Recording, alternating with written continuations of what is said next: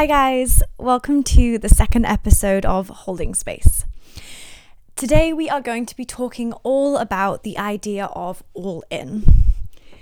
Why it's become so popular recently, we're going to talk about the science behind it, and then finally the way that you might implement it in your own life.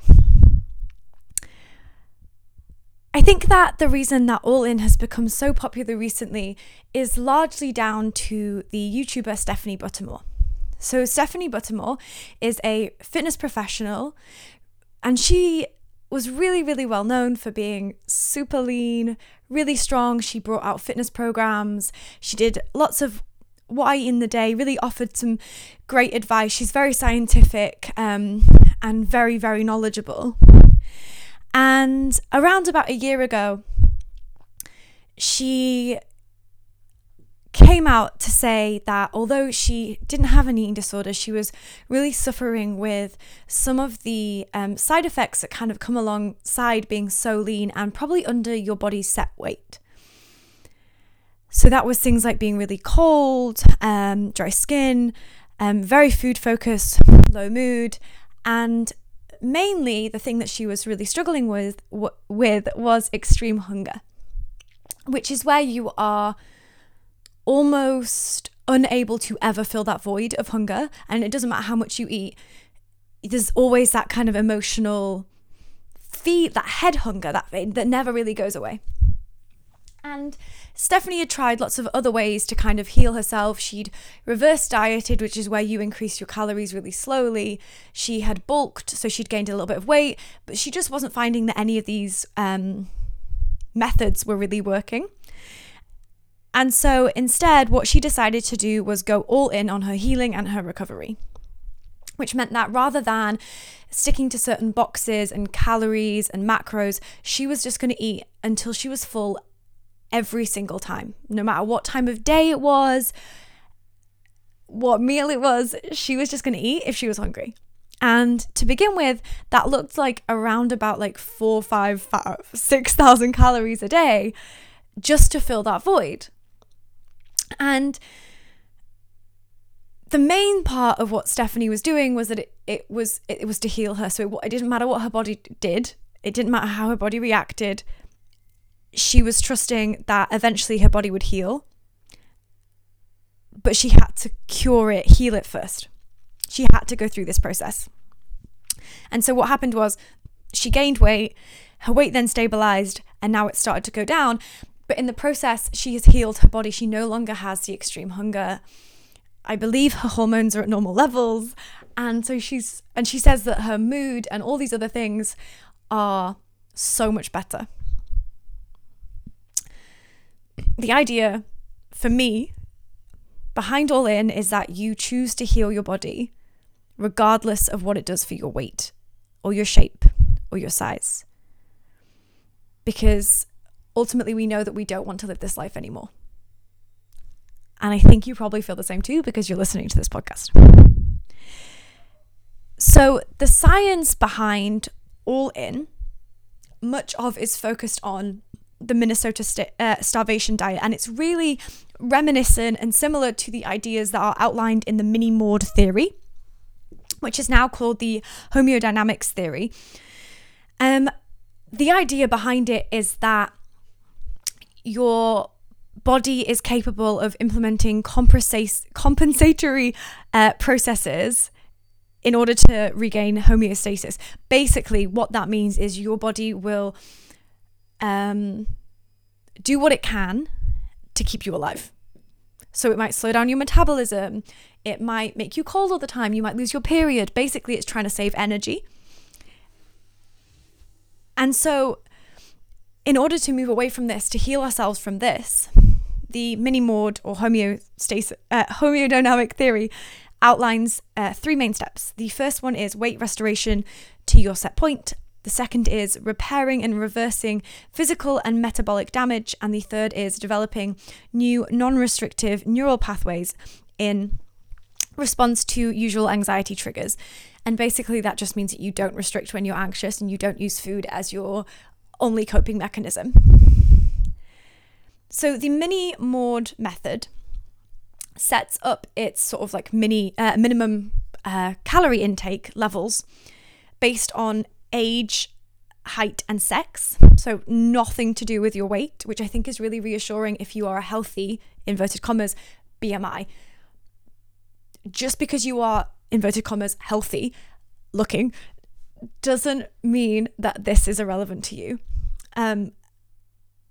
It's infuriating for an eating disorder that revolves around never feeling enough, that your severity of how ill you are is supposedly dictated by how small you are. It's okay to be a quote unquote healthy weight and not to feel recovered. Your feelings are still valid. You feel them. That is enough. So take assurance, comfort in the fact that BMI is not important here. This is about healing the damage that restrictive eating has caused. It's giving yourself permission to heal regardless of what your body looks like.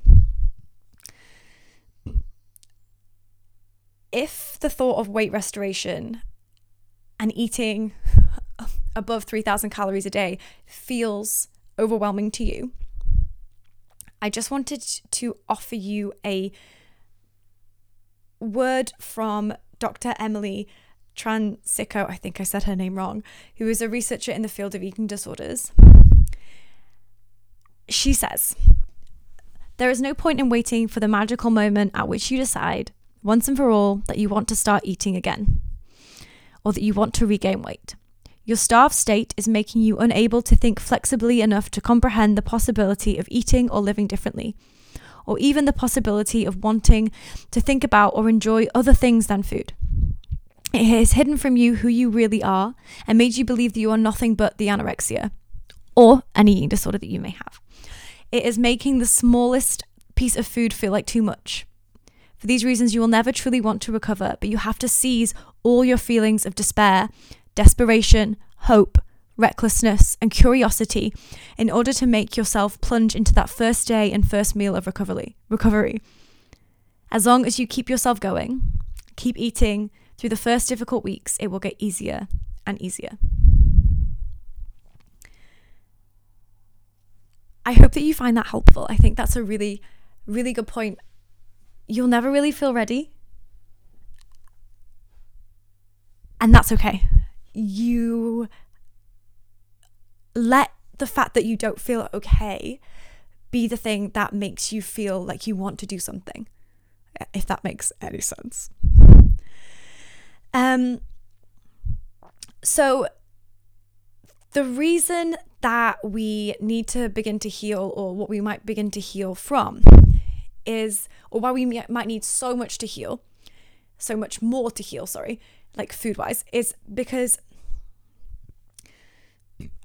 I'll use the analogy of sleep. If you were not to sleep, if you slept 2 hours a night, Monday, Tuesday, Wednesday, Thursday, Friday, Saturday, and then on Sunday you got 8 hours, you wouldn't feel fine just because you'd had one good night of sleep.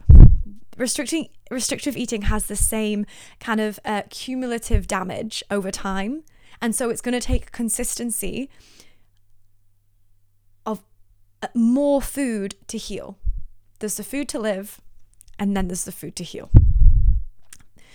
But the longer that you stay in a state of this kind of quasi-recovery, the more efficient your body will become at shutting down like non-essential things. And everyone, metabolism varies, but you'll probably know yourself, it's not uncommon to be able to maintain your weight on supposedly low calories, or lower than you should be having calories. But instead of restricting further, you need to rest and allow yourself to heal. Before we move on to defining all in for yourself, I just wanted to talk a little bit about fat overshooting and the science behind that, as a way to sort of hopefully reassure you if that's something that you experience or are experiencing.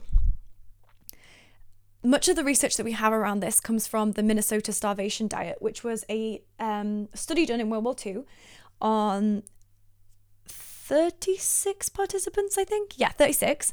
And they were taken from the standard diet to a diet of 1,600 calories. And over that time, they became super food focused. They became really realistic ritualistic around food. They were obsessed with food. There was loss of motivation. There was behavioral change. They all read cookbooks.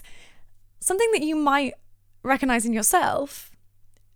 And that was just because they were under eating. None of them had previous eating disorder or mental issues. This was just because they were eating too little. I think that's really important. But interestingly, not only that, when they began to gain weight, it took them a whole year for their body fat percentage to get back to a baseline level, back to normal, what it started at. Which basically means if you feel like you're gaining weight unevenly, that's normal. But restricting isn't the answer. The answer is fully healing, which means keeping going. So defining your own version of all in.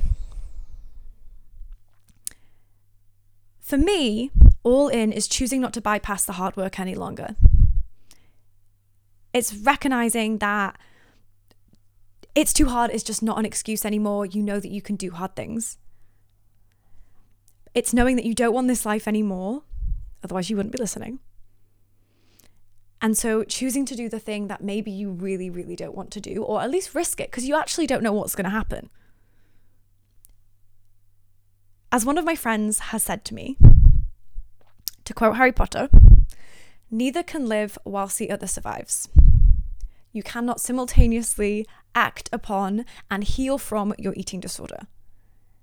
That's why all in is so important. But I think it's important for you to come up with your own definition and your own processes rather than looking to me or to other people. Often I think we look for this kind of perfect plan from others because we've completely lost trust in ourselves. But maybe that's just because we haven't practiced it. When you're choosing to ignore your body all the time, you're not practicing self-trust. So maybe, for instance, doing what Stephanie Buttermore did and eating 6,000 calories a day is going to be too much for you right now. I sometimes like to liken it to ripping off and peeling off a Band-Aid. Neither one is right nor wrong.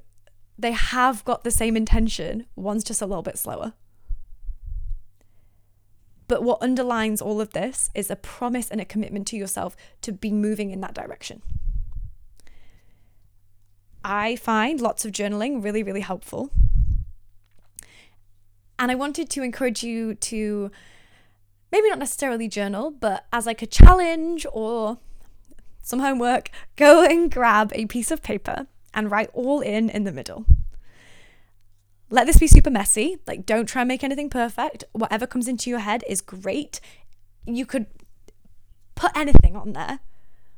But what could all in be to you, and what does it look like to you right now?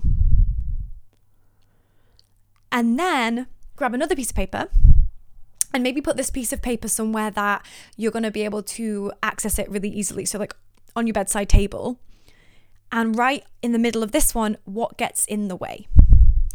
And what I want you to write on this one is what gets in the way of going all in. What are those eating disorder behaviors that are kind of stopping you from healing fully? And they might be so hidden or habitual that you don't even really recognize them. It might be something as simple as choosing unsweetened almond milk over oat milk because it's got less calories. But these tiny weeny little things that you do every single day that add up, start to write them down. And then we'll revisit this again in a few weeks. All in will constantly be changing for you, and that is so fine. When you've done your little spider diagram of what all in means, stick it somewhere that you can see to remind yourself. I wanted to end today's episode with a poem that I think, or that I feel really, really well encompasses, explains why you should choose to live a full life versus one of quasi-recovery. It's by Tyler Kent Knott, and he writes, "Promise me You will not spend so much time treading water and trying to keep your head above the waves that you truly forget, how much you have always loved to swim. Thank you so much for listening. I hope you have a beautiful day, and I will talk to you next time.